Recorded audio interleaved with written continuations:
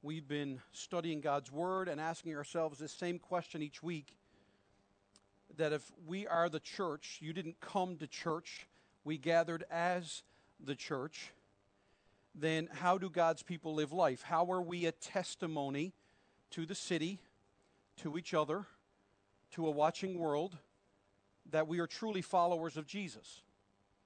Last week we began in 1 Timothy chapter 1, looking at 1 Timothy 2, verses 1 to 7, that to be the people of God, the very first thing we must be about is prayer. Now, I admitted last week that my personality, my disposition, doesn't find prayer easy.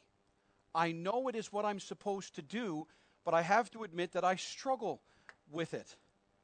And if you look at our passage, I'm so thankful, and I have been challenged, and to be quite honest, as I stand before you to tell you, in the last month, been really awakened to the realities of the power of prayer, that prayer indeed does change things, not the least of which is it changes you, me.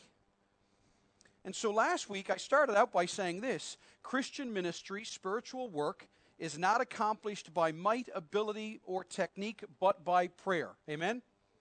And as excited as you guys get, just as I got that wonderful display, you all agreed that that is true. All right? The other one as well, right? Prayer is the most important thing God's people do. That's, again, I love that excitement. All right? Now, as well last week, I read this statement. In the beginning, the church was a fellowship of men and women centering on the living Christ. Then the church moved to Greece, where it became a philosophy. Then it moved to Rome, where it became an institution. Then it moved to Europe, where it became a culture. And finally it moved to America, or North America, where it became a business. And again, last week, many of you agreed with that. Tragically, if you look around us today, we have effectively made Christianity very businesslike. Here's my problem with this statement, is all of us will agree this is more true than not true. But tragically, I believe that most people in the church today, especially in Canada, the United States, would only like to see this statement go back one step, where we would like to see Christianity be a culture again. That's why I think the politics and the protesting and all the things that we see so prevalent today are not really about the gospel, but they're more about, we want to take back the glory days, the good old days, when we lived in a good old Judeo-Christian society and everybody said the Lord's Prayer before school started and we had a very moral culture. Well, I would say that that's nice and novel, but Jesus said in Matthew 16, what does it profit a man if he gains the whole world and loses his soul? And as we walk through this, as you walk through 1 Timothy, you're going to find Paul is not interested in political activism. Paul is not interested in churches that are all about what they stand against. He's not about us taking stands for this and against. He's about, are you for the gospel and for Jesus Christ? And the first way you do that is prayer. So last week we looked at the idea of the priority of prayer. So if you're at 1 Timothy chapter 2, let me read verses 1 to 7. And I want you to think again in terms of a letter. Our Bible has these chapters and verses, and it's great and helpful for us to memorize. But when this was written, there were no chapter breaks, there were no verses. It was a letter written, okay? The introduction is all of chapter 1, where Paul basically says, Timothy, I'm sending you to the church at Ephesus. They have totally messed it up. They're elitist, they're self-centered, they're about themselves, they're all about their doctrine, they have divided into camps, they're arguing over stuff that's not important, they've got bad leadership, they are messed up. And for the whole beginning of chapter 1, he just lays out the plan, and then he starts in chapter 2, verse 1, where he says, first of all then, of first importance, the very first thing, Timothy, you need to get the church at Ephesus to do, I urge that supplications and prayers and intercessions and thanksgiving be made for all people. Again, if you write in your Bible, highlight, circle, underline, for all people. Not for the people we like, not for the church, not for the people that are in our social demograph, not for the people that we think we must pray for. This is for all people. Now, I want you to notice, verse 2, the very first example, the illustration that Paul uses. For kings and all who are in high positions. Again, if you're marking your Bible, circle the word all. It's not some or most of. Again, not the political party you like, not the color that you like to wear as a button for your political stripe or your political agenda. I want you to pray for kings and all who are in high positions. Now, here's why. That we may lead a peaceful and quiet life. We're to pray for those in authority so that we can lead a peaceful and quiet life.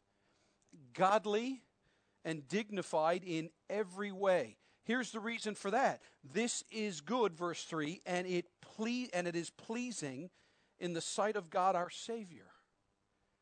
Now Paul gets really spiritual. He says, verse 4, who desires, again notice the word, all people to be saved and to come to the knowledge of the truth. For there is one God, and there is one mediator between God and men, the man Christ Jesus. Christ Jesus, who gave himself as a ransom for all, which is the testimony given at the proper time. For this I was appointed a preacher and an apostle. And I'm telling the truth and I'm not lying. I find it fascinating that Paul has to emphasize that to Timothy. Timothy, listen, I am telling you the truth. I am not lying. I was appointed a preacher. Some of you in your translation might have the word herald. I was appointed a herald, an apostle, a teacher of the Gentiles in faith and truth. May God add his blessing to the reading of his word. So last week we looked at the idea of the priority of prayer. Paul starts out, okay, in chapter 1, he's basically said, Timothy, go get this church to guard the gospel. That Jesus is God. That Jesus was born perfect and became man. That Jesus lived perfectly, died innocently, rose victoriously, reigns eternally, and all of mankind must acknowledge him to be saved. And it's not just believe in. Can I make the record straight on that? Christianity is not people who believe in God. James says you believe in God, you do well. The demons also believe and tremble. It's trust in. It's have faith in. It's something bigger than believe in. In fact, I would submit that a lot of the world believes in God or a form of God. But not many trust in God, have faith in God. And so, with all of that, you would think Paul would then say to Timothy, now, call a business meeting. Get those elders together. Get the disciplinary meetings happening. Get the membership list. Get the financial tallies. No, he says, of all the things that he says to go do, he says, get those people together and start praying. The priority of prayer. Start with prayer. That's what we looked at all of last week. So this week, as we come to the table of the Lord, I want to secondly look at, in our passage, Paul says prayer is the number one priority. It is not an option. It is not something you tag on to your Christianity. You start with it. In fact, if any of you are here and you name the name of Christ, if you would say, I am a believer in the Lord Jesus Christ, I have trusted him with my soul and my life, how did you do that if you didn't start with prayer? Remember in Luke, the Pharisee who's standing in the temple and that tax collector publican, the scum of the earth of his culture, is in there. And this Pharisee is praying and he's saying, I thank you, Lord, that I am not like this man. I don't steal like this man. I am this and I am that and everything. And it says that the publican, what does it say? He doesn't even lift his eyes to heaven. He beats his chest and he says, oh God, be merciful to me, a sinner. Guys, that's prayer. And Jesus says, who went away justified? The Pharisee or the publican? And everybody knows the answer. The publican. So if you are in any kind of a relationship with Jesus, you know it starts with prayer. The irony and the fascination for me, and at least it's not lost on me that it was the battle, the struggle of the church, is that we know we get to Jesus by prayer, but then we think, now it's up to me to maintain my relationship with Jesus. And we forget about prayer. And we wonder why we have so much confusion in the world today about Christianity. We wonder why there's so much denominationalism. We wonder why there's so much church splits, why there are so much hypocrisy in the church. I would contend, based on God's word, it's because as a church, we've lost the medium of prayer. Now again, remember, I'm not saying that we now program it, that we now say, okay, every Wednesday at 7 o'clock, everybody comes and we're going to pray, and we're going to pray these rote prayers. One of the greatest blessings I have every week, one of my favorite things about coming to church, and this is not to puff up Daniel, this is to make much of Daniel's God and his Savior. I love the fact that when we pray, it's almost as if we're talking to God for the very first time. I am not interested in going to God and saying the same things over and over and over again in some mechanical, robotic way, as if somehow this one time it'll count for something and he'll get it. From the smallest of prayers to the most desperate of prayers, to the most uneducated of prayers, to the most simple of prayers, God hears us when we pray. But there is a process of prayer. You'll notice that, okay? Paul starts out, first of all, then I urge you. He wants us to do this. But then he says to pray for those in authority. Notice what he says in the end of verse 1 into verse 2. Pray for all people. Have you prayed for all people lately? Really? To take pop culture and use Shrek? Really?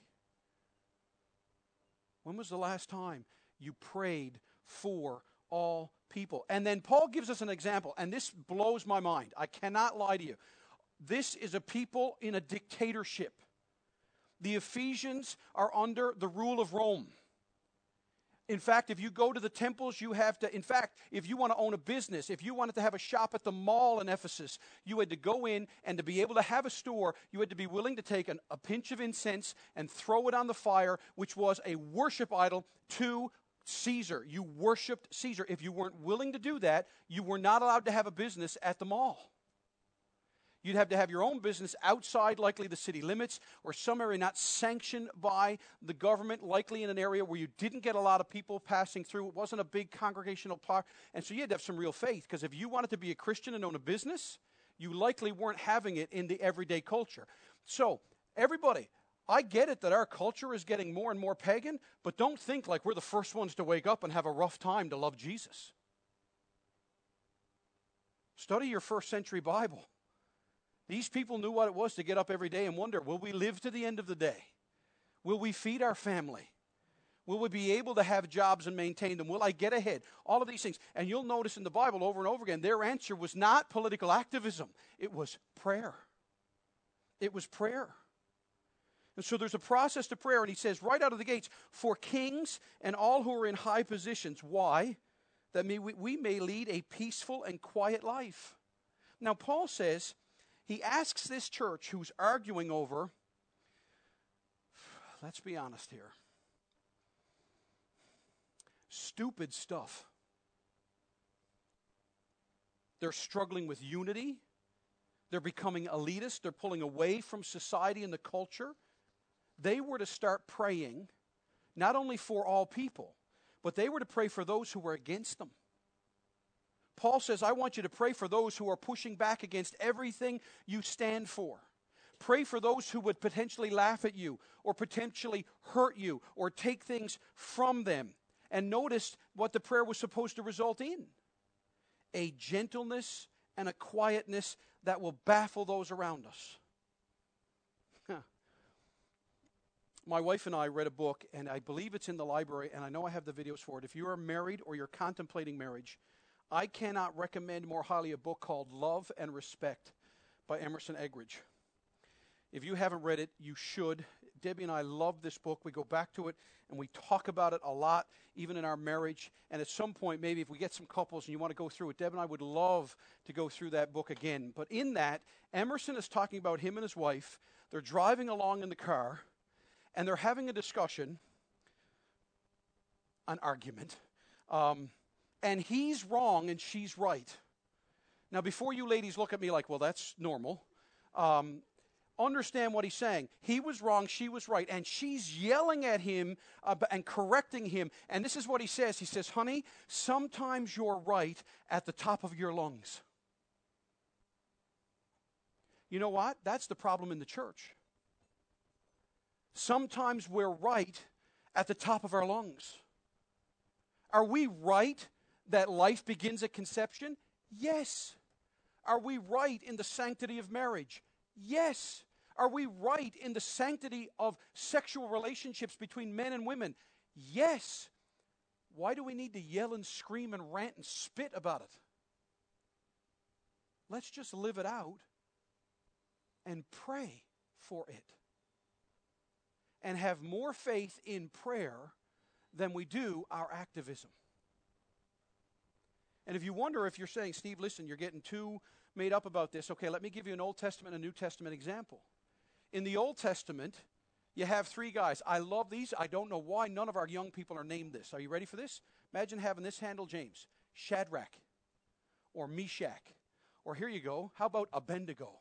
All right? You got these three Jewish guys who were taken into captivity in Babylon. Nebuchadnezzar has a complete ego trip, and he builds a 90-foot statue to himself. And he basically says, when the band strikes, the whole city is to stop, drop, and worship. And Shadrach, Meshach, and Abednego do not, as soon as the king puts out the edict, that they don't get together and form the first Christian alliance against statue worship. They don't do that. They simply get together and say, you know what? We love God, and we will not worship. And so when the band strikes up the music and everybody bows down, it is obvious that there's three dudes still standing up. And Nebuchadnezzar gets ticked off. He fires up a furnace. He drags them in. He threatens them. He tries to intimidate them. And I love this in Daniel chapter 3. Here's what these three guys say. "O Nebuchadnezzar, we have no need to answer you in this matter." How's that for starting your defense? When they bring them in, and they say, why won't you bow down? And we've told you, and there's a government law that says you have to do this. Why won't you do this? Their answer is, we don't have to answer you in this matter.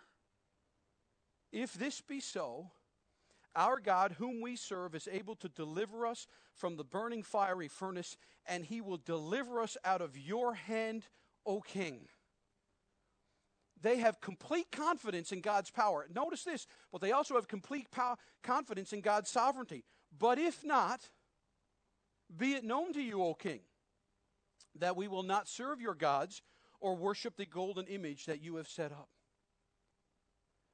They just pray about it and then live out the gospel. And if you say, well, that's the Old Testament. All right, let's go back to Acts chapter 4. If you've got a Bible, go back to Acts chapter 4. And in Acts chapter 4, you've got the church is just exploding with power.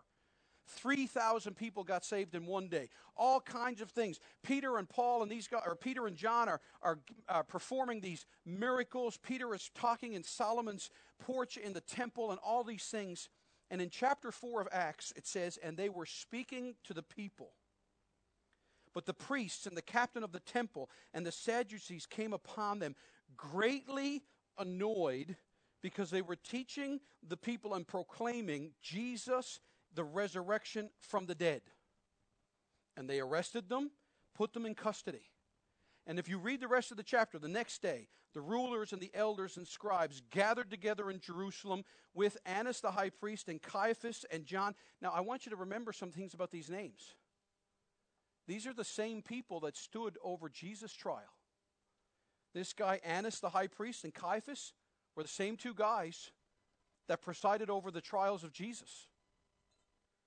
And they told them that they needed to knock it off. Verse 8, then Peter, filled with the Holy Spirit, said to them, rulers of the people and elders, If we are being examined today concerning a good deed done to a crippled man, by what means this man has been healed, let it be known to all of you and to all the people of Israel that by the name of Jesus Christ of Nazareth, now notice this is politically correct, whom you crucified, whom God raised from the dead. Now notice verse 13. Now when they saw the boldness of Peter and John, they perceived that they were uneducated men, common men. They were astonished. And here's what I wish for every person of this church.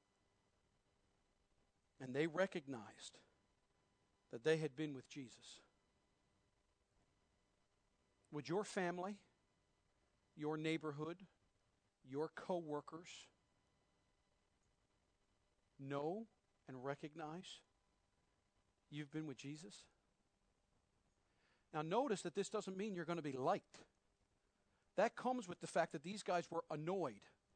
They have been arrested. All of these things. But they had noticed these things. Now, I love this. They get down here and they threaten them and they tell them, stop speaking in the name of Jesus. And they tell them, look, whether it is right in the sight of God to listen to you rather than to God, you must judge.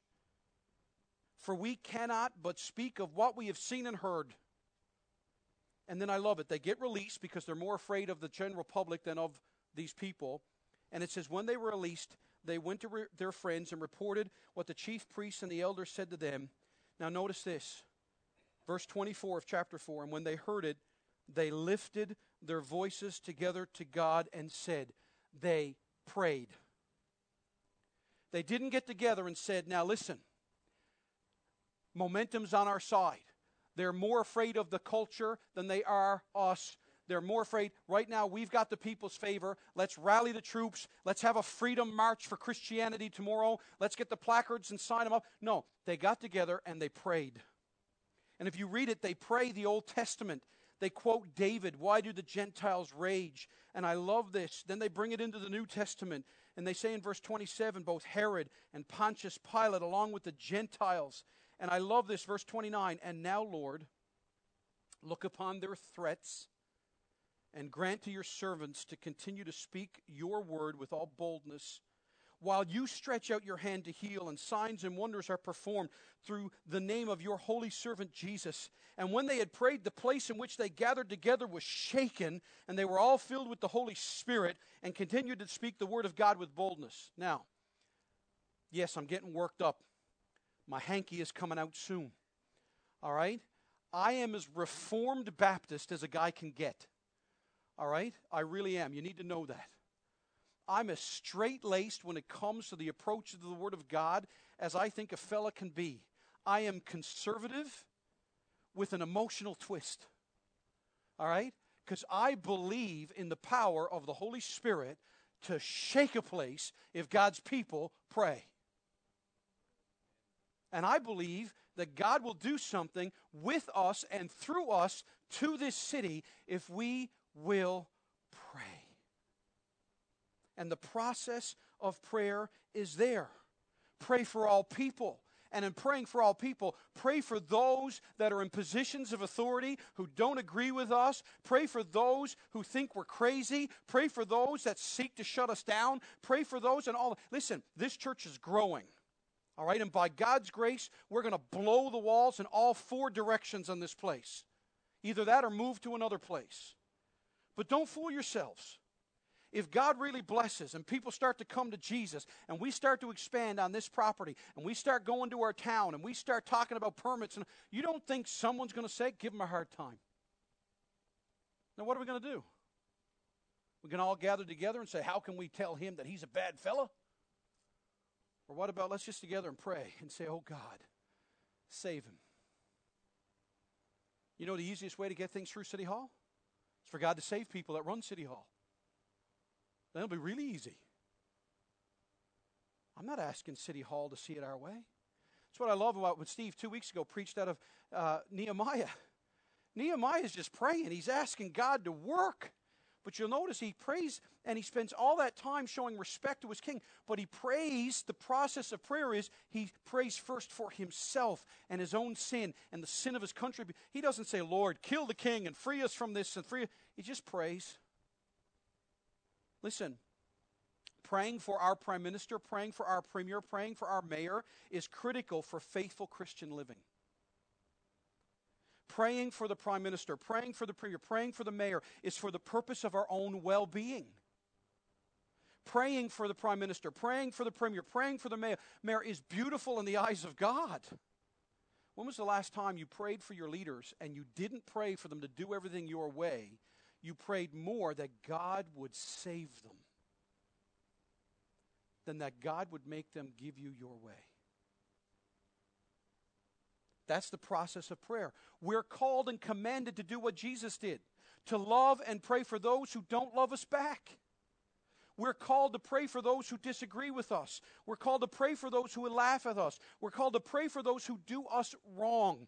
We pray for those who sin and don't know any better, just like us. Just like us.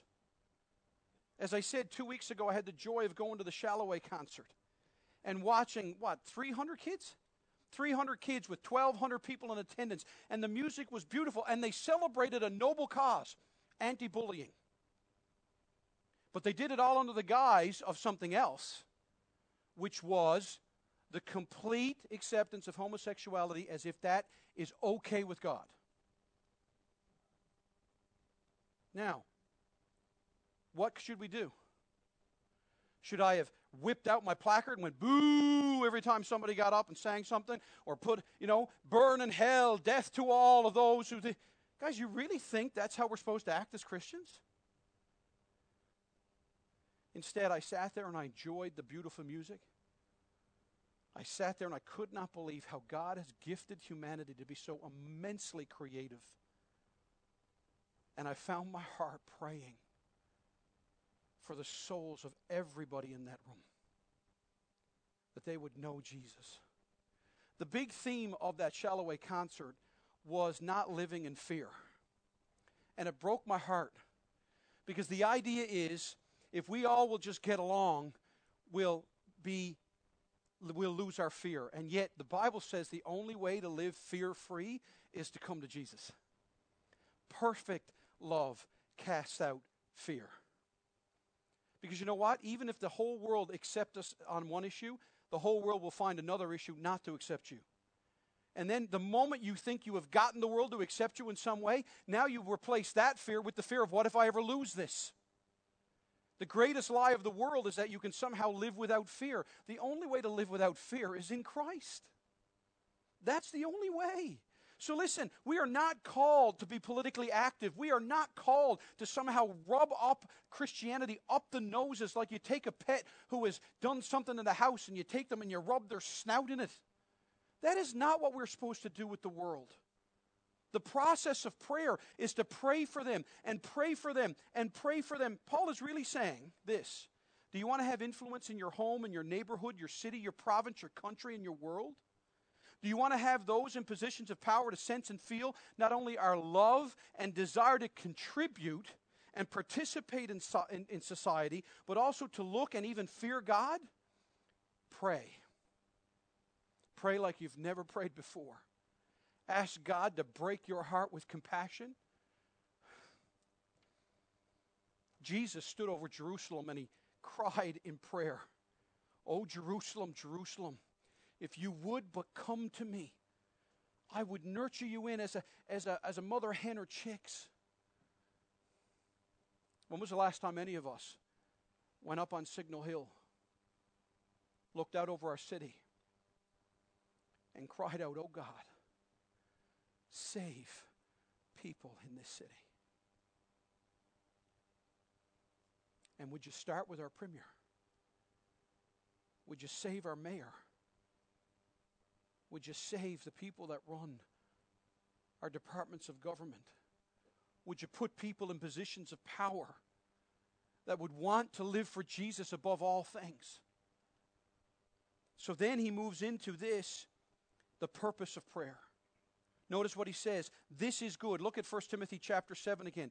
Chapter 2, sorry. This is good, and it is pleasing in the sight of God our Savior. What's good? Prayer for them.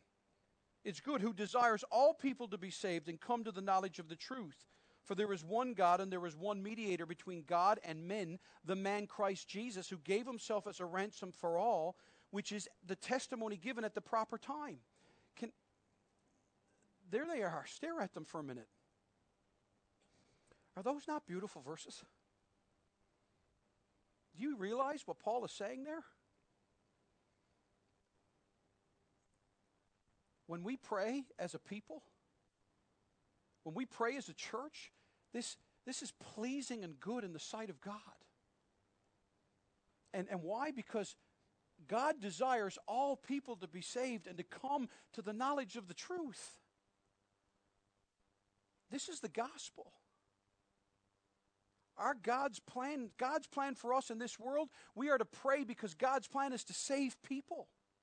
People in our lives. There are people that you know that God wants to save, that God will save. People in this city, people around the world. Now listen, I understand when we say there's all people to be saved. Everybody in this room knows that God's not saving everybody. What this verse means, what Paul is telling him, that God's desire to save means he will save people from all nations and all tribes and all tongues. He is no respecter of persons. And that's the primary purpose of why we need to pray as a church. So what this means for everybody in this room, there is nobody in this room so bad that you were outside the reach of Jesus. So I don't know what you're struggling with. I don't know if you've got a hidden sin or a hidden shame. I don't know if you're thinking, man, if everybody here knew this about me, they wouldn't want me in this room. Listen, if you knew everything about me, you wouldn't want me in this room. But Jesus, because of this, no one is too bad to be outside the reach of Jesus. But the opposite is true as well. That means there's no one good enough not to need Jesus. The pastor that had the greatest influence on me used to say this: I've never met the sinner who went to God who God didn't want. So it doesn't matter how bad you are or how good you are, Jesus died for you. He is the mediator. Paul knew that a praying church cannot be a hating church. John Chrysostom, the old church father, once said, it's much more difficult to hate someone when you are praying for them. When you really start to pray for someone, you will actually find that you can love them. So, what Paul is actually saying here in the progress of prayer is the progress of the gospel in the world is dependent upon the prayers of God's people in the church. So listen, the reason we're not seeing more people saved in St. John's is not because we don't have slicker ministries. It's not because we don't have a nicer church. It's not because we don't have a more proactive way to reach out into our city. We need to pray. Because in prayer, God not only moves, but he unlocks creativity in his people. In prayer, God's going to give us ideas, give us ways to share our faith and share the gospel with others. But we pray for God's glory. I read this past week that A.B. Simpson, does anybody know that name? A.B. Simpson, anybody hear that name? He is there's a couple, I figured the couple from out Westwood. A.B. Simpson is the founder of the denomination, the Christian Missionary Alliance. A wonderful denomination out west. You know what? The story is told that every morning he got up and got on his knees and prayed, but he clutched a globe and he cried out in prayer while he prayed. He hung onto a globe and he cried in prayer for God to save people. Where's our urgency, church? We pray for God's glory because we believe that God is indeed the only way. He is the only way. There is one God and one mediator between God and man, the man Christ Jesus. Listen to God himself in Isaiah 45. And there is no other God besides me. That's pretty exclusive. A righteous God and a Savior. There is none besides me. Turn to me and be saved, all the ends of the earth. For I am God and there is no other. Jesus would echo this in John 14:6. I am the way, the truth, and the life. No one comes to the Father but by me. You see, now, this is a highly educated church. Let me just say for the record, any way you choose to live will lead you to God. You can live whatever life you want to lead, and you will get to God. It is wrong when churches say there's only one way to God. No, there's not. Any way you want to live, you can get to God. Any philosophy. In fact, I get asked all the time, what's the difference between Christianity and all the other religions and philosophies of the world? Our passage tells us, okay, it's Jesus Christ. You see, you can live any way you want, and you will get to God as judge. But there's only one way to live to get to God as Father, and that's through Jesus Christ. No man comes to the Father but by me. So you can live whatever way you want to live. But if you want to get to God as Father, you got to go through Jesus. And that's why we need to pray. So the goal of our prayer is not just salvation for people, but really it's worship. We long for the world to worship God. We long for the church who loves God and loves His Word. We long to hear from Him and be like Him and trust Him. See, listen, this is my thing about prayer. Don't just pray that people will get saved so we're proven right. Pray that people will get saved because you want them to know what you know. That Jesus loves you. Too much of our Christianity is about trying to convince the world we're right. Who cares? That's why my favorite example of Scripture, as I keep going back to it, is the guy born blind. He's in the temple and everybody's coming to him. Who is this Jesus? And how did you get healed? And what's your theology? And he's like, listen, guys, I have no answers to any of your questions. I know this. I once was blind and now I see. Do you want me to take you and show you Jesus too? Listen, guys, don't get your theology just so you can win an argument. Don't pray that people will get saved just so you can put another feather in your hat or a notch in your belt or a notch on your headboard or whatever it is you do to feel good about yourself. Pray that God would save souls because you just want people to know Jesus. You want them to be set free from the lie of Satan that somehow you can find free. And notice it says He gave Himself as a ransom for us, and I don't have the time. But oh, how I wish I could unpack what it means to be a ransom for us. A ransom in the first century in a world of slavery meant that everybody was a slave. I shouldn't say everybody, but a large part of the population was a slave. And so everybody had a price on them. And if you wanted, someone would come and say, what's his ransom? And that basically meant was, what was he for sale for? What would it cost to buy him? And if somebody wanted, a guy could pay that price and purchase you. And then you were his, and he could decide whether or not to make you free. And so Paul is telling Timothy, get the Ephesians to pray to Jesus Christ, who is our ransom. In other words, Jesus came and paid for our freedom.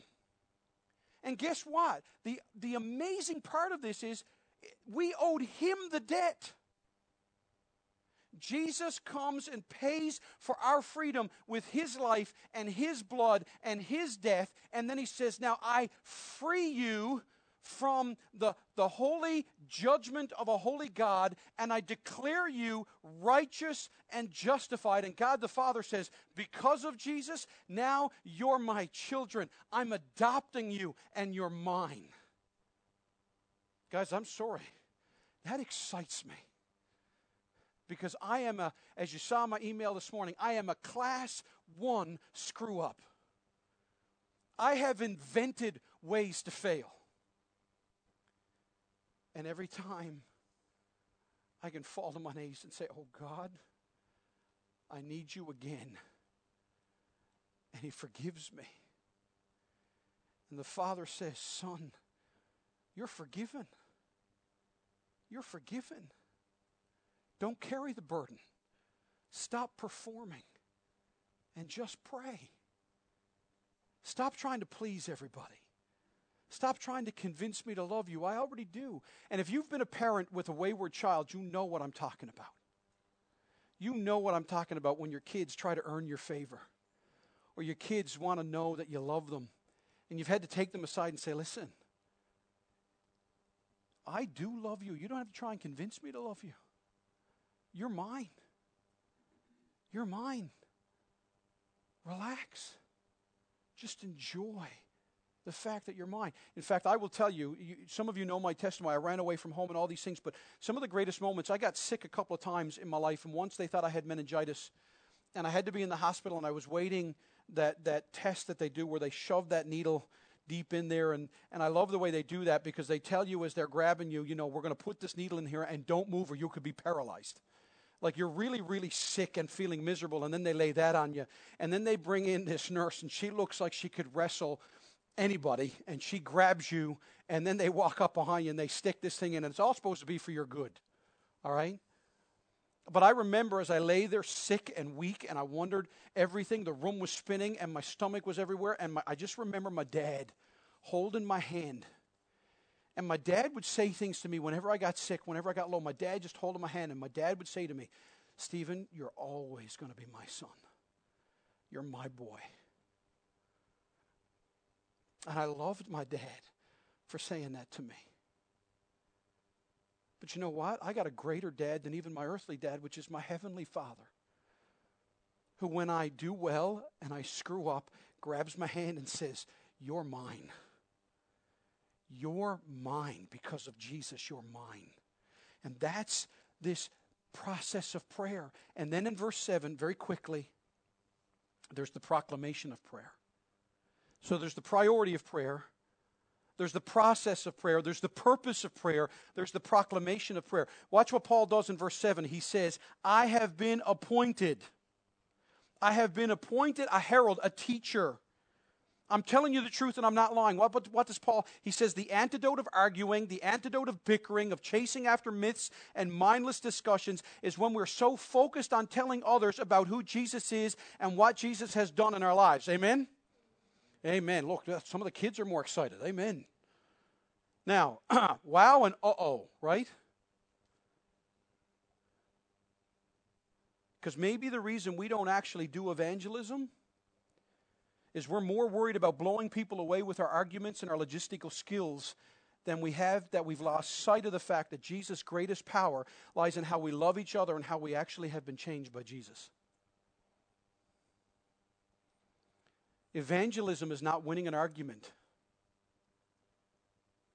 Evangelism is letting the world know, I have found Jesus, and He's awesome. Notice Paul uses that word, I've been a preacher. It's a herald is the Greek word. And then it says, I'm a teacher. So we're back to the Great Commission, aren't we, in Matthew 28? But I want you to think about how the New Testament describes Christians. We're called witnesses in Acts 1. Jesus says, I will make you my witnesses. Paul in Corinthians says that we're ambassadors. Here he says we're heralds. In Ephesians we're told to be children. Now think about all that for a second. A witness is simply someone who tells what they know. When you're called to be a witness, your agenda when you get called to court to be a witness is not to convince everybody of your brain power. You're simply there to tell the truth. You're simply there to answer the questions of what's being asked of you because you are a witness to something. If you're an ambassador, you're simply someone who represents someone who's above you. If you're a herald, you're simply announcing. If you're a child, you simply imitate. I was here on Saturday and little Caleb was here with John. And John has got this gift. He's been helping us with all this sound stuff, and he's gifted. And Caleb was there with his little plastic screwdriver, and he was watching his dad. And his dad even said, yeah, Caleb has kind of the OCD problems that his father has. Right? Because Caleb was trying to organize all the DVDs, and if they fell over, he'd get right back to picking them up. A child simply imitates. A few weeks ago, I wrote on my Facebook, witnessing is not about whether you're an extrovert or an introvert. People think, oh, Steve, it's easy for you. You're extroverted. Really? I still get petrified of people just like you do. I don't want to be laughed at. The greatest, maybe, provocation that everybody thinks here is because I speak up here and I look confident when I do it. Listen, you know what the number one idol I struggle with is your approval. That's the number one idol I struggle with. It doesn't matter if you're extroverted or introverted. It matters if you've been converted. Because then you will just be a witness of what God has done for you in your life. You will be a herald of what He has done. Listen, we have absolute and exclusive claims of the gospel, but they are to be made known universally. We're saying that our God is the only way to be right. But we make them universally to everybody, and you're only going to do that in prayer. And guys, listen, Revelation is one of my other favorite books of the Bible, and not because I think it's the Star Wars of the Bible. All right, Revelation really is like the old Southern gospel song. I don't know if Art and June heard it while they were away in their travels, but I think the old Cathedral Quartet used to sing this song. I've read the back of the book and we win.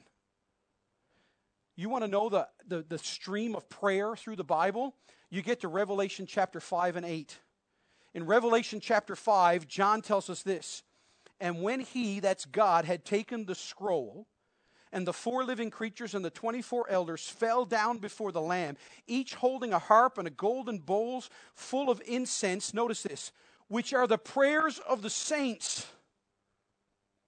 And they sang a new song, saying, Worthy are you to take the scroll and to open its seals, for you were slain, and by your blood you ransomed people for God from every tribe and language and people and nation. And if you've made them a kingdom and priests to our God, and they shall reign on the earth. Does that not sound like 1 Timothy 2, 1-7?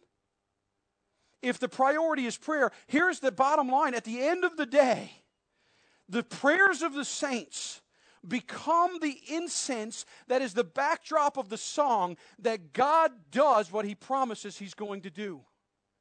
In chapter 8, and another angel came and stood at the altar with a golden censer, and he was given much incense to offer. Listen, with the prayers of all the saints on the golden altar before the throne, and the smoke of the incense, with the prayers of the saints rose before God from the hand of the angel. Then the angel took the censer and filled it with fire from the altar and threw it on the earth. And there were peals of thunder and rumblings and flashings of lightning and an earthquake. You know what John is telling the church? Prayer changes things. Prayer has power. Don't worry about being politically active. I am not saying that you're not to be involved, one man, one vote in our democratic society. If God calls you to public life, serve the public and honor God. But as a church, let us be a church of prayer. Let us be excited about Jesus. As I said last week, Mary, Queen of Scots, said, I fear the prayers of John Knox more than all the assembled armies of Europe. And as we come to the table of the Lord, I just want to ask Calvary Baptist Church. It's going to happen to me a couple of times yet. Calvary Baptist Church. Will we be a church who prays? Individually, as couples, as families, and as a family. When we get together in our life groups, before we eat, when we have coffee and lunch, when we hang out together here and do work days, when we plan, does God want us to expand here and stay here or move somewhere else? What if God calls us to like the weirdest place in all of the city of St. John's, like whatever we think is the armpit of St. John's? Are we prepared to go there if that's where God wants us to go? Because he shows us in prayer? Because listen, do you think anything or any place or any geographical location can stand in the way of prayer? And if you're here this morning and you don't know Jesus, let me just say that God loves you and we're praying for you. And you can know God and you can know that Jesus died for you and you can be in a relationship with God, then more than simply a God, are you out there? More than anything, I want you to know if you're here and you don't know Jesus, you can pray. And for us as Christians, we say we believe in God. We say we trust in Jesus. We say we believe that God's Spirit is within us. Then let us pray. Let us pray. You see, are we a people of prayer or are we a people in need of prayer? And the answer is yes to both. We need to start praying as a church. When we meet for coffee, when we have lunch, when we talk at our life groups, when we do ministry and life together, when we share with each other, and the way we witness, we must be about prayer. Folks, prayer overcomes sin. Prayer fills our hearts and minds with God and His greatness and His bigness. It will heal our differences, not be showing us who the winner is, but by pulling us back to His Word and His direction and His lead. There's the priority of prayer, the process of prayer, the purpose of prayer, and the proclamation of prayer.